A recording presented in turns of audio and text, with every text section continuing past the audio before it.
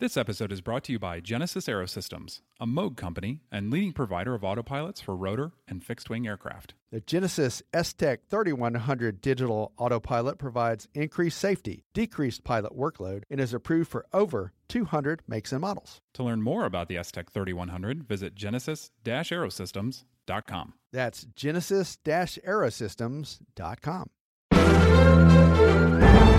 AOPA presents Never Again, True Pilot Stories from the World of General Aviation. In this episode, we all train for an engine failure on takeoff, but when a Remus pilot is presented with a partial engine failure, the response seems less clear. What would you do? Have the emergency checklist ready for Routine Takeoff by Jeff Durante. Just as I've done time and time again, I pulled the Remus out of the hangar at Aurora Municipal Airport in Illinois and began my pre-flight. I had a passenger joining along, and the plan was to fly around the area, land at a few local airports, and enjoy the beautiful weather. The fuel checked out, the oil level was right where it should be, and everything else on the aircraft looked fine. Once I had the aircraft started up, I listened to the ATIS, got the taxi clearance, and headed to the run-up area. The run-up went smoothly, the magneto checks were right where they should be, and the oil temperature and pressures were comfortably within their ranges. I contacted the tower and told them I was ready for departure. Only a takeoff clearance was standing in the way of our fun evening in the sky. After watching a few airplanes come into land, we were finally cleared to line up and wait.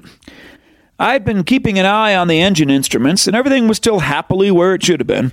So I taxied out onto the runway and waited for the magic words, cleared for takeoff, runway 27, left turn out to the east approved.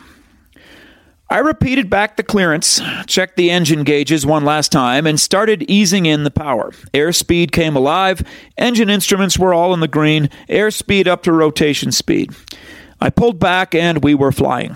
I established VY in the climb and checked the engine, and it was looking perfect, just as it always has.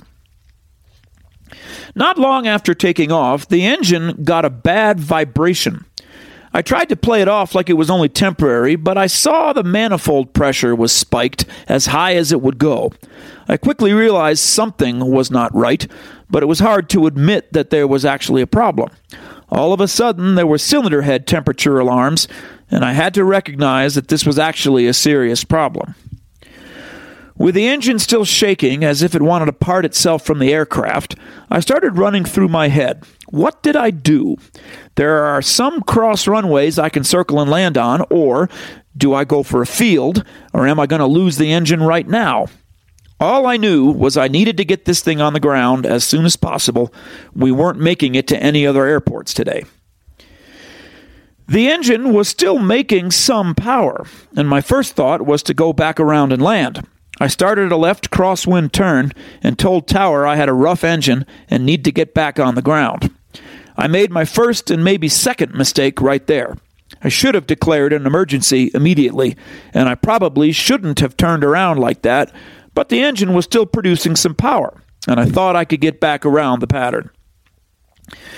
The tower controller asked if I needed any assistance, and I declined. I said, I think I'm fine for now. I had always told myself if I was ever in a situation, I would never hesitate to declare an emergency. But when you're actually in the situation, it is much harder than I would have thought so to do. All of my training had always been simulated engine outs. I had always been trained to establish best glide and look for somewhere to put it down. I had never been thrown into a situation where I still have some power available. It opens up a whole new bag of options, and I wasn't prepared for that. The airplane was losing power, but had enough to hold altitude. I never got to pattern altitude. The engine was still running extremely rough, and it felt as if it was going to die at any moment.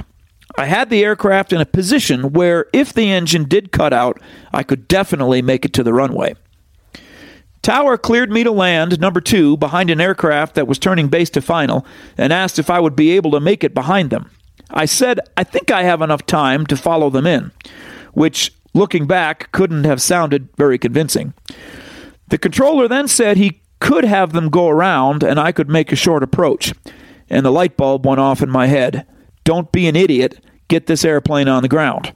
I told him I want to get on the ground and have them go around.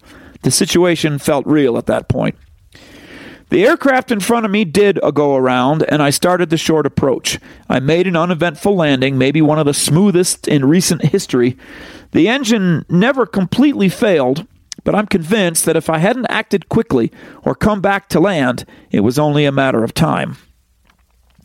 It turned out that there was a stuck exhaust valve, and the engine had lost a cylinder. That could have turned out much differently if I had made different choices.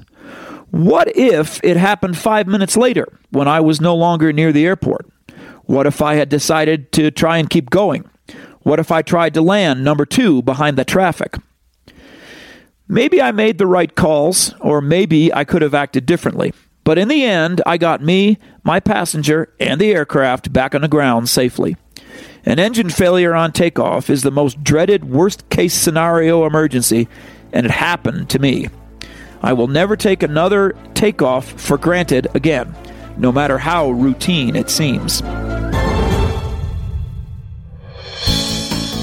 The Never Again podcast is brought to you monthly by AOPA, the Aircraft Owners and Pilots Association. You can find more Never Again stories online at AOPA.org by typing Never Again into the search box. While you're there, check out AOPA's mobile flight planning app, AOPA Go, as well as the many free training and safety courses from the Air Safety Institute. Find all of this and more at AOPA.org. The Never Again podcast is produced by Royce Earl. Thanks for listening. Fly safely.